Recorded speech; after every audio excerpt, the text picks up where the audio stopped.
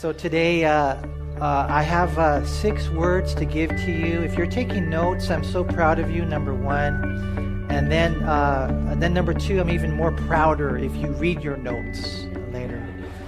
But here's 6 words: the word, the warnings, the wolves, the wants, the work, and the weeping. And so we'll leave the screen up there for a second for you guys to write those down, because I think that they should be present in the church's life, especially in the pastors. These are things that we need to be aware of. You know, here we see, continuing our study in this heart-to-heart conversation, where Paul the Apostle called the Ephesian elders and he met with them in Miletus. And so it's a very significant section of Scripture. As a matter of fact, that we're going to see today, I kind of slowed down a little bit, and we're going to dig in on all these points. And we pick it up here in the middle of their conversation. We left off last time in verse 25, and let's read it again. And there, notice it says, and indeed, now I know that you all, among whom I have gone preaching the kingdom of God, will see my face no more. And so there had been a prophecy, obviously, by the person of the Holy Spirit, telling Paul, revealing to him that this would be the last time that they'd see each other on this side of time. And so it's a significant message, because what would you say, you know, to the pastors? You're a pastor of a church. You've been there for 3 years. You obviously love the Lord. You love the people, and you love these guys. And so anytime, you know, anyone shares like final words or departing words, you know they're going to be significant. So what is it? You know, like I shared with you last week, Pastor John Corson kind of sees this as a pastor's conference. And so what is it that they talk about? What is it that's significant? And the first thing we see is the Word. The Word of God in its entirety. We saw that again in verse 26. Therefore, Paul said, I testify to you this day that I am innocent of the blood of all men. The word innocent can be translated clean. I'm clean of the blood of all men, for I have not shunned. That word shunned, it can be translated avoided. I have not avoided to declare to you the whole counsel of God. And so, you know, you're sharing with pastors, you're sharing what's important in a church. Number 1 is the Word of God, but not just bits and pieces here and there. The whole Bible, man, from Genesis to Revelation. The Word in its entirety. We saw last time in verse 20 how Paul spoke about the fact that he kept nothing back, but proclaimed it and taught it publicly and privately. And here in our text, we see it's almost as if Paul is in a heavenly courtroom testifying. He even uses those words right there in verse 26, I testify. And I think in one sense, he's kind of like looking forward to the day that he would stand before the judge. Every pastor, those who have been called, those who have been given that opportunity to teach the Word, you know, they're going to stand before Jesus one day and they're going to give an account of what they shared. That's why the Bible says in James chapter 3 and verse 1, let not many of you become teachers, knowing you will receive a stricter judgment. You know, and so this is a heavy thing here. Paul's testifying. He kind of sees himself in that court. He knows one day he'll stand before Jesus, and so here he is in front of the Ephesian elders, and he says, listen, I'm innocent of the blood of all men. Those guys who one day they're going to be slain for their sins, I'm clean because I've taught you the Word of God, you know, publicly, privately, faithfully. I didn't skip anything. I gave you God's Word in its entirety. You know, and that's where the mentality we have to be. And I think not just pastors, but all of us. We want to give the good news. We want to give the bad news, you know. I was thinking about Joseph, who, you guys remember him in Genesis chapter 40? You read his story about how these prisoners had a dream. And he had to tell the good news, and he had to tell the bad news. He had to tell, you know, Mr. Butler, you're going to be okay. In 3 days, you're going to be restored to your position. But then he had to tell Mr. Baker, I'm sorry, in 3 days, you're going to die. You're going to die. They're going to cut off your head in 3 days. See, that's what we have to tell, the good news and the bad news. That we have to tell the truth. You know, some people, they don't like to give the full counsel of God. You know, they say, I don't want to offend anyone. But in the process, what they're doing is they're offending God. And if that's you, especially as a pastor or teacher, then, your hands are filthy in God's sight. One time they asked the famous preacher on television, you guys probably see him, Joel Osteen, why he didn't talk about sin when he taught, and he responded by saying, "That's not my calling." Well, Mr. Osteen, that means you're not called by God, right? Because, God's called us to give the full counsel of God. And so some will say, then why is he so successful? And why does, some people get saved? And the answer is because, God can speak through anyone. Then there's power in the name of Jesus. And so you share the word, and in that sense, God will do a work. But if you don't give the full counsel of God, your hands are bloody. You might have a huge church, millions of fans that follow you, and that makes you filthy rich, but your hands are filthy because you're not giving the full counsel of God. Paul wasn't rich. Paul did not have a mega church, but his hands were clean when Christ looked at them. And that's the thing that we have to have as pastors. The message here of clean hands is really interesting. Over in the book of Ezekiel, I think we see it explained rather well. I was wondering if you guys could turn there to Ezekiel chapter 3, where the job description of a watchman is vividly described. And in Ezekiel chapter 3, notice what we read in verse 17. He says, "Son of man, I have made you a watchman for the house of Israel. Therefore, hear a word from my mouth and give them warning from me.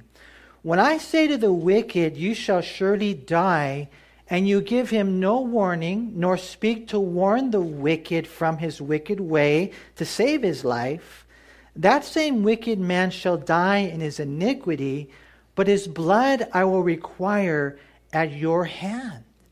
Yet if you warn the wicked, and he does not turn from his wickedness, nor from his wicked way, he shall die in his iniquity. But notice this, you have delivered your soul." I mean, this is a heavy truth. He's saying you warn the wicked, that unless you turn from your wicked way, you'll die in your sins, then, you've delivered your soul. You're good with God. But if you know he's in sin and you don't want to say anything, then he's still going to die in his sins, but his blood's on your hands. And you can almost visualize the guy there, he got murdered by his sin, and they're coming the cops, and they're looking at you, and the blood's all over your hands. Why? Because you didn't warn him. He goes on, and it's interesting. He talks next about not warning the wicked, but warning the righteous. He says, and then what about the righteous guy who turns from his righteousness? Well, you got to warn him too. And if you don't warn him, his blood's on your hands. If you do, then you're clean. So what we're saying here is you got to give the full counsel. Paul says, my hands are clean because I've told you the truth. I've given you the full counsel of God. Later, if you guys get a chance, I encourage you, read Ezekiel chapter 33, because it's the same thing. It's the same responsibility of the pastor, teacher, preacher, watchman to give the warning to the people. But there, the context is different, because there he says, make sure you tell the people that the judge is coming. That Jesus, for us nowadays, you guys got to know, Jesus is coming. And if you don't get right, you're going to get left. You know what I'm talking about? Are you ready for Christ? Those are things that we have to give. We have to give the good news. We have to give the bad news, so to speak. We are blessed when we're able to speak words of comfort, but we're also responsible to speak words of correction. Paul here, back in Acts, he says, my hands are clean. I'm innocent of the blood of all men, for I have not shunned to declare to you the whole counsel of God. And and that's why you guys, when you come here to Calvary Chapel, we try to teach you the whole Bible, man, from Genesis to Revelation, all 66 books, all 1,189 chapters, line upon line, precept upon precept. Some passages are easier to teach and maybe even more enjoyable, but none are more profitable per se. They're all profitable. That's what the Bible says in 2 Timothy 3 in verse 16, that all Scripture is given by inspiration of God and is profitable. And so, man, it's something that we see here Paul modeled to them, and for us, we have to follow suit.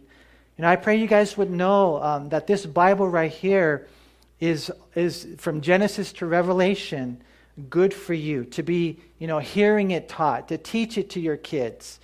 I've shared with you guys before that probably the greatest thing I've ever done in my whole life after receiving Christ and marrying my wife and having my kids is reading the whole Bible with them. And it wasn't easy. Because sometimes they don't feel like it. Sometimes I don't feel like it. Sometimes you're tired. And, the devil does not want you to read your Bible with your family. But, we read the whole Bible together. What I'm doing now, and because, I'm already, going to be 26 and I'm getting older. And so what I'm doing now is I'm writing a commentary on the whole Bible for my children. And I'm highlighting, I bought new Bibles and I'm highlighting them. Green is prophecy, blue is ministry, purple is family, red is warning, yellow is impact. I got this whole thing and I'm doing it for them because one day I'm going to be in the same place where Paul is. You're never going to see my face again until we're reconciled together in heaven. And the one thing I want to give to you is the whole Bible. That's the one thing, I don't know if I'll be able to give you a house or all those kind of things. Who knows? We're going to see how God works that all out. But I want to give you this. The whole Bible. And that's why I encourage you guys. And we here at Calvary Chapel, we teach it from Genesis to Revelation. I was listening to Pastor Chuck Smith on this study. And the study that I was listening to, he had already taught the whole Bible 7 times. 7 times. I'm like, whoa, man, I got to speed it up, Lord. But I will say this, that we're doing our best to get through it, and I'm always encouraging you to read your Bibles. Read the whole Bible. Read it over and over and over again. Because I know that when you come on Sundays, I might be able to give you an apple, but I'd rather give you an apple tree. And if you have the conviction in your heart of how valuable this is, it'll change everything. That's what you need. And I like what Theodore Roosevelt said. He said, a thorough knowledge of the Bible is worth more than a college education. And if you're a studier, I encourage you, do go to school. Do go to college and get a nice job and learn everything you can. Get a well-rounded education. But understand that even more important than that is a thorough knowledge of the Bible. And so Paul here says, listen, I gave you the entire counsel of God. I gave you everything God gave me to give to you. Number 1, the Word in its entirety. And then number 2, the Word as the authority. When it comes to the Word, the second point there is in verse 32. Notice what he says. So now, brethren, I commend you to God and to the Word of His grace, which is able to build you up and give you an inheritance among all those who are sanctified. And so the Word in its entirety, the Word as the authority, Paul would never be in Ephesus again, so it's as if he's commending them and trusting them to God through His Word, by the authority of His Word. Some people, they ask the Protestant church, they say, well, how does God guide you guys since you don't have, any apostles with a capital A and you don't have any popes, right? Nope, we don't have any popes. But the answer is King Jesus rules His church by the scepter of His Word. This is how He rules us. We do have a structure of men who are servant leaders, pastors and others, but they're all under the authority of God's Word.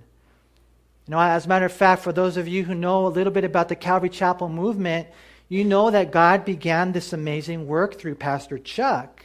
And he did his best to pass it on to the men, but it's been kind of a tough transition, right? But the one thing that I will say that has happened is he has given these guys, he told the pastors, so to speak, meet us in Miletus. And I can almost hear him saying it now. I have to go. My time is done. My race is finished. And I know his heart. And I can almost hear him say this, and I commend you to God's Word, because that was his heart. He would always say, simply teach the Bible simply, and he would pound it into us. Every pastor's conference, just keep teaching the Bible. And that's what he's given. And we have men, and we're trying our best to, move to the next phase. But one thing he has given to us without a shadow of a doubt is the same thing that Paul gave to them.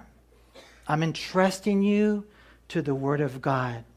And that's why it's so important to know your Bibles. Because, if you ever hear something out there or even in here that contradicts God's Word, you won't be deceived. You mustn't listen to those lies, because now you know what to believe and who to obey, right? Acts 5:29, Peter and the other apostles answered and said, we ought to obey God rather than men. Whenever their voice contradicts God's, what you do is you obey God's.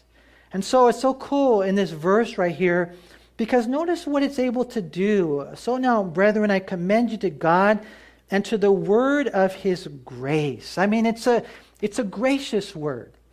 We're never going to be worthy. Maybe you're here today and you're like, man, I don't even belong here. I'm not worthy to be here. I'm all messed up. I feel like God's going to strike this place down with lightning because I walked in or something. Sometimes people get that mentality. But it's not a performance-oriented relationship. Okay? It's God's grace. It's undeserved favor because you've placed your faith in Jesus Christ. And so when you read the Word, you'll see that word of his grace that is able to do what? It's able to build you up. It's able to make you strong. Some of you guys right here, we're working on trying to get buff, and it's just not happening, man. It's probably not going to happen. Maybe in heaven I'm going to be all ripped, but you know what? But I do know this, that we can get buff, we can get built up spiritually as we're in the Word. So let me ask you a question. Are you? Are you in the Word? Do you open up your Bible? Do you read it? Do you heed it? Do you love it? Do you learn it? Do you live it? Why not? I encourage you. It's so wonderful to get into the Word because his grace will build you up. And he talks about the inheritance that we'll receive as we learn to live God's Word. These are things that are important to pastors and the church. And so as he's sharing his last words with the Ephesian elders, the first thing we see is the importance of the Word. But then the second thing we see that takes place a lot of times in churches are warnings, the warnings. And so we see there in verse 28, Paul gives a warning. Therefore, take heed to yourselves and to all the flock among which the Holy Spirit has made you overseers to shepherd the church of God, which he purchased with his own blood. Have you ever noticed the word war in the word warnings? Did you know that you're in a war? That's why we need the warnings. First of all, if you're a leader here, it starts with you. Take heed to yourselves. We need to watch out. We need to guard ourselves, as other translation says. Paul says, beware, first of all, individually, personally. The Ephesian elders needed to be aware of their own potential to be deceived, of their own vulnerability. If you're a pastor here today, and I'm talking to myself as well, and you think that you're beyond the devil's work and deception in your life, then you're already setting yourself up for a fall. We always have to take that warning, first of all, to ourselves, and then to the responsibility that we've been given to watch over the congregation. There's that warning individually, there's that warning congregationally. Take heed to yourselves, he says in verse 28, and to all the flock among which the Holy Spirit has made you overseers. And I know a lot of times people will look at that and they say, see, Manny didn't put you there, the Holy Spirit put you there. And it's true. But don't gloat in that. Fear what has happened because the Holy Spirit has put you there with a responsibility to oversee. Not overbear, not overdo. Oversee the flock. Protect them. Pray for them. Watch out for the wolves we're going to see. That's the next word that comes in here. The Greek word translated overseers is episkopos. And epi means over, and skopos means to see. And we're to faithfully watch over the flock. Kind of like moms with their families. Have you guys ever noticed? I think it's true. Moms have eyes in the back of their heads. They're watching. I see that one right there. Something's going on. Something's stirring up. I'm feeling it. I'm discerning it. Lord, give me wisdom. I don't know about that individual over there. What have they got in that bag? I mean, you name it. We don't let people put literature back there. We don't, put whatever books or whatever we want. We don't, we're real careful with these things because we have a responsibility to oversee this flock right here. And I notice this is such a cool verse. I've actually taught a study on this one verse. There's so much here. Take heed to yourselves to all the flock in which the Holy Spirit has made you overseers to shepherd the church of God. The word shepherd is translated feed in the Old King James because that's what our primary responsibility is. Give me the word. Give the word of God. Feed them, lead them, love them, protect them, direct them by the word of God. And remember this, Mr. Pastor, it's not your church. It's Jesus' church. He purchased his church with his own blood. That's how precious you are to him. I remember one time I went to JPL and Sean was there giving us a tour. And, he's showing us different things. And I don't know what the gadget was. He had me hold it in my hand. And so I'm in JPL. And if I remember correctly, and I don't know for sure, but man, I think he said the thing I was holding in my hand was worth somewhere around $1 million, man. And so once I found out the value of it, I was like, oh man, I don't want to hold this thing, Such a heavy responsibility, the value of it. This guy, he's dealing with things like that all the time. And then we got to see the church that way. That's what Paul is saying to these guys. It says, listen, guys, take heed to yourselves, to all the flock, which the Holy Spirit has made you overseers to shepherd it. But remember that as you're shepherding it, that he purchased it. It is so precious to him that he bought it with his own blood. And so there's a warning here personally. There's a warning here that applies congregationally. And there's a warning that takes place in the church repeatedly. Look at verse 31, if you would. He says, therefore, Paul says, watch and remember that for 3 years I did not cease to warn everyone night and day with tears. Imagine that. Think about that for a second. Paul warning them night and day for 3 years. And I don't know about you, but I'm thinking, man, that's a lot of warnings. But we need it, don't we?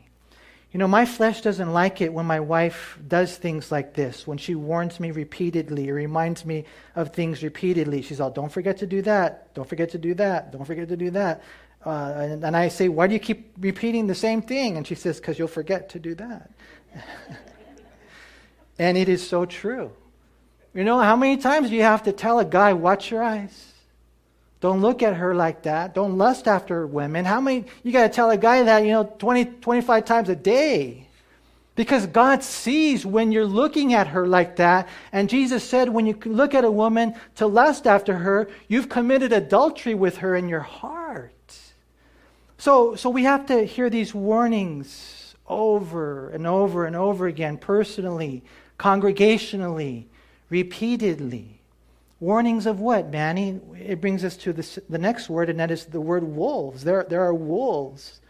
Look what he says again in verse 29. For I know this, that after my departure, savage wolves will come in among you, not sparing the flock. Also from among yourselves, men will rise up, speaking perverse things to draw away the disciples after themselves.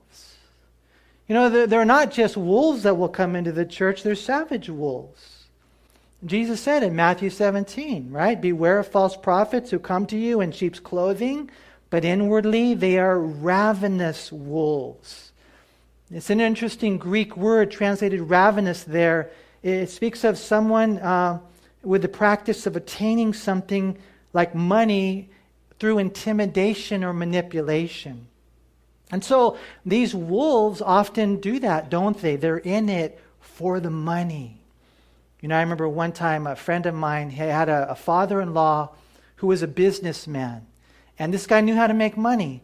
And so my friend got saved. And so you know what his father-in-law told him? He said, you should start a church. I heard they make a lot of money. Yeah. A lot of people like to do that. They'll look at this, they're wolves, and really the only reason they're in it is through intimidation and manipulation in order to get money. There's a lot of guys out there, they're really rich. Really, really filthy rich. And it's wrong. Chuck Smith, again, just a great example to us. There in Costa Mesa, generous donations just pouring in, but he lived a simple life, drove a simple car. Was a great example for us. Jesus said, watch out for these ravenous wolves. And then right here, Paul says, watch out for these savage wolves. The word savage here in Acts 20:29, in the Greek, it carries the idea of cruel and burdensome. And basically, when you put the two together, it's an accurate description of false prophets. You guys are going to see when you look at church history that the legalists, the Judaizers would come in and they would give burdens upon the people. And Paul knew it, that they were on their way to make them pay out of their own pockets. What they did was they fleeced the flock. And so you guys know that just because that guy's on television and, he says he's a Christian, it doesn't necessarily mean he is. You guys know that? Or they're at a Christian bookstore and there they've got a book, it has a cross on it or whatever. They're on the radio. Or they got the church down the street. Just because it has a Christian name on it, it doesn't mean that they're right on. You got to watch out for these guys because there are many wolves in sheep's clothing. We have some pictures here that I thought were kind of interesting of wolves in sheep's clothing. And you'll notice the one on the top left is rather obvious. Look, he looks kind of mean. And the one on the bottom left, it's not as obvious because even though he's a wolf, he's smiling. Did you guys notice that right there? But look at the one over here on the right. You can barely tell, huh? That's more like it. When these guys come in, at first they're really nice. But really, when you get to know them with some spiritual discernment, you find out that they're not really sheep. They're actually wolves. Paul says they're going to come in, from the outside. And they're also, he says this, they're going to rise up from the inside. Some of you guys here, you might rise up one day and for whatever reason go astray. These are men who are in it for the money, not called by God, but sent by the devil, really. They're people, sometimes they're attracted to power. And did you notice what it says right there in verse 30?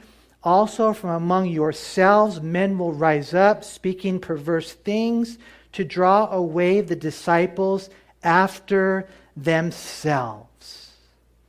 They're not building God's kingdom. They're building their own kingdom. And what they're trying to do is gather people to follow them. When in all reality, who should we follow? Jesus Christ. I'm not in it to clone people into my image. Sometimes people will come up to me and they say, hey, Manny, should I date her or him? Or, should I go this or there? Or what do you think about, this, that, and the other? And a lot of times I tell them, listen, I don't know. You pray. You ask God to lead you. Your convictions and callings are different than mine. I'm very slow to tell people what to do. Why? Because I would rather them follow Jesus than follow me. I don't want you to be like me. I want you to be like Jesus. See, and these guys are all in it. Look at the calling of people that have followed me. They're drawing disciples to follow them. And what we want is for people to follow Christ. And that's why we need to know the Word with all the warnings about all the wolves.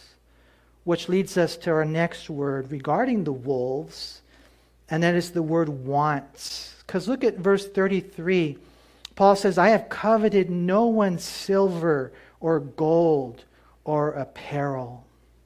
And you have to pray for me on this because I struggle sometimes. I see a Camaro out there and I'd be like, Lord, can I have one of those? No, we're a work in progress, huh? Covetousness. It's a big problem in our country and in our church, Covetousness. You might not see it on the outside, but there it is, living, alive, and well on the inside of your heart. Covetousness, you can't see it, but it's a yearning inside of you to possess something that's not yours. And Paul says that was not me. I was not like them.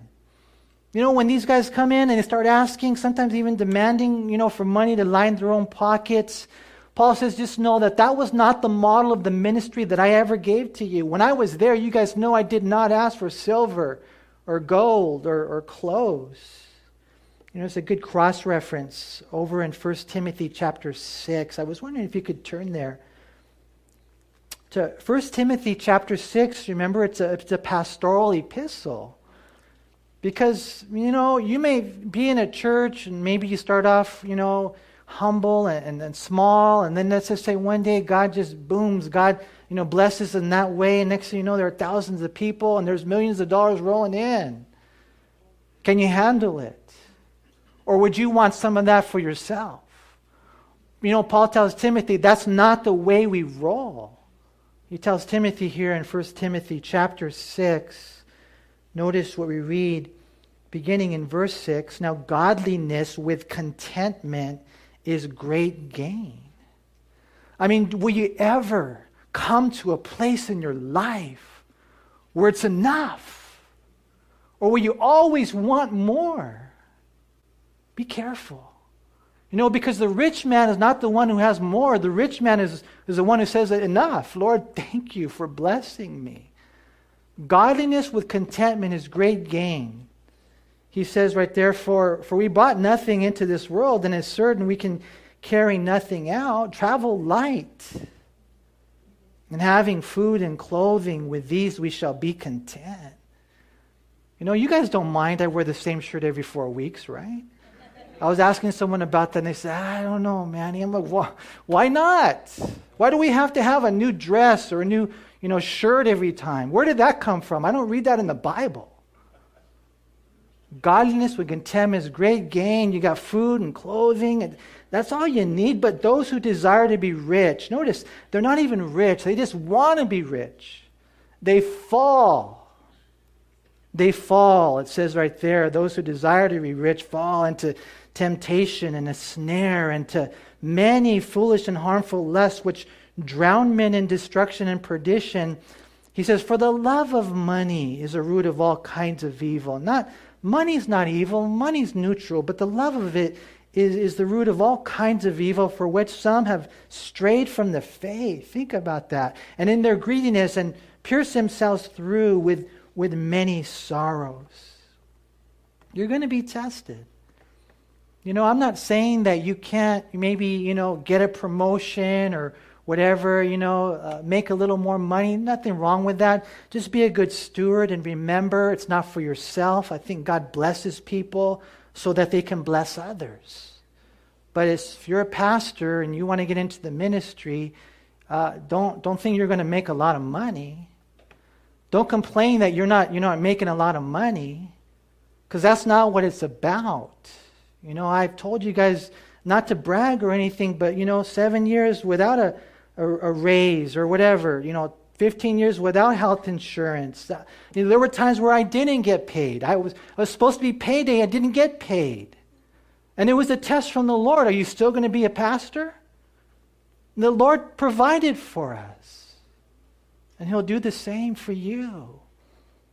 We have to be careful the wants. Because if you're not right, then God's going to get rid of you. Because I was thinking about that story of Gehazi in 2 Kings chapter 5. You guys remember his story? He was the right-hand man to the prophet Elisha. And so the Syrian soldier came and he had leprosy. And so he goes to Elisha and he says, hey, heal me. They say that you can heal me of leprosy. And Elisha says, yeah, just go wash in the river Jordan 7 times and you'll be healed. And so he didn't want to do it at first, but he did. He went and he washed in the river 7 times and he was healed of his leprosy. So he goes back to Elisha and he says, man, can I pay you for this? I want to give you a gift. I want to reward you for this. And Elisha says, no, I don't want anything. I don't want any of your money. And so the guy's like, okay, well, I'm going to take some dirt from here, and I'm going to worship the Lord where I go. And so he splits. But then there's Gehazi, his right-hand man. He's like, what? What are you talking about, bro? We're eating beans and rice over here, and you don't even want to get a little gold or silver. Or, we need some new threads, man. We could do a better ministry that way. And so he leaves. Gehazi leaves. Elisha doesn't know it. Hey, hold on a second. Hold on a second. You know what? We got some young students that just came right now. Could you spare a little money, a little gold, a little silver, a little change of clothing? And so, the Syrian soldier says, sure. And he gives him a couple. And so Gehazi comes, he brings his stuff, he hides it over here on the side. He goes back to Elisha, and Elisha says, oh, where you been? And the guy's, I went to 7-Eleven real quick, just get a Slurpee. And Elisha said, my heart went with you. Is it time to get rich? Behold, the leprosy that left Naaman will now cling to you. It's a heavy story. But there's a lot of guys in the church who have leprosy. Be careful. Be careful of the wants. There's a difference between wants and needs. Again, I just can't help but think of what's been given to us. We're not here to make money. We never beg for it. Where God guides, God provides. And I say this to you so that if you ever go out and start a ministry, you will not beg or intimidate or manipulate for money. You will be content with such things as been given to you. And I say this to you as a church so that if you ever hear someone doing this, you'll know that it's not right. It's not. On the contrary, we as pastors need to work hard. Go back to Acts 20 and notice what Paul says in verse 34. Yes, you yourselves know that these hands have provided for my necessities and for those who were with me. I have shown you in every way by laboring like this that you must support the weak and remember the words of the Lord Jesus that he said, it is more blessed to give than to receive. A lot of times what happens in the ministry is guys, they get whatever, the position, the power, people start treating them special. Next thing you know, they expect people to treat them special. What ends up happening is, they sometimes they lose the work ethic. Paul says, listen, I'm not here to get the silver or gold or clothing. I'm here to give. As a matter of fact, you guys know when I was here in Ephesus, I worked with my own hands. I was a tent maker. You guys did not even support me in the ministry. And not only did he work to support himself, he worked to support others. So does that mean that pastors can't get paid? No, it doesn't mean that. If you read 1 Timothy 5:17 through 18, you'll find that it is okay for pastors to be paid. As a matter of fact, they get that double honor. And we read the same thing in 1 Corinthians chapter 9 in verses 3 through 12. He writes to the Corinthians and he says, you don't muzzle an ox while it treads out the grain. It's okay. It's okay. They have that right, but they don't always have to exercise that right. And who knows? There may be a day coming where we get, a building. We can't afford to pay, the pastors, and so we got to get a job. That's okay. That's okay because we have a work ethic. And as pastors, we want to work hard, you guys. And I'll just share this, regarding myself. I can come in here in the office and I could diddle-daddle and maybe, do a little surfing on the internet. And then I could have some guys come in here and next thing you know, we're, shooting the breeze for 2 hours, wasting God's time. No, I get so convicted. I cannot do that. I have to work hard. I have to pray hard. I have to study hard. I have to clean hard. Paul gave the example of hard work in order to support himself and support others. And I think for us as pastors, we have to have the same heart. Not just pastors, right? All of us here. How many of you guys get lazy? And God is just saying, come on, that's enough television for today. But Lord, it's only been 3 hours. No, we got to work hard, you guys. This is the church, the word of God, the warnings, the wolves, be careful, the wants, the work, and then the weeping. We saw in verse 31 that when Paul warned them, he wept. I mean, he says, watch and remember that for 3 years I did not cease to warn everyone night and day, notice, with tears. That's the ministry. We're weeping. And then when he's leaving in verse 36 and 37, I just think it's a beautiful picture. And when he had said these things, he knelt down and prayed with them all. Then they all wept freely and fell on Paul's neck and kissed him, sorrowing most of all for the words which he spoke, that they would see his face no more. And they accompanied him to the ship. Why did they weep? Why did they hug? Why did they kiss? You're like, ooh, guys kiss, yeah. Because they knew this guy loved the Lord. This guy loved us. Not a perfect pastor, there's no such thing, but he's faithful. And then just the concept, just the thought of not seeing him again, it just broke their hearts. You know, do you ever wish that you could rewind in life and maybe have one last encounter with somebody, you know, that the Lord has taken home?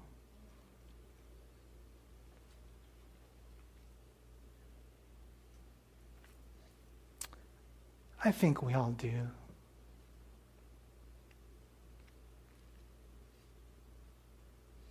Many people come to mind who I'm not going to see again until I go to heaven. But one of them is Pastor Chuck. Every time I would see him, he'd always have a big smile on his face, give a big hug. He'd always be willing to take a picture with me even though he didn't know me. And I would tell him my name, oh yes, El Monte, and we would talk a little bit. But man, I miss him. Because he was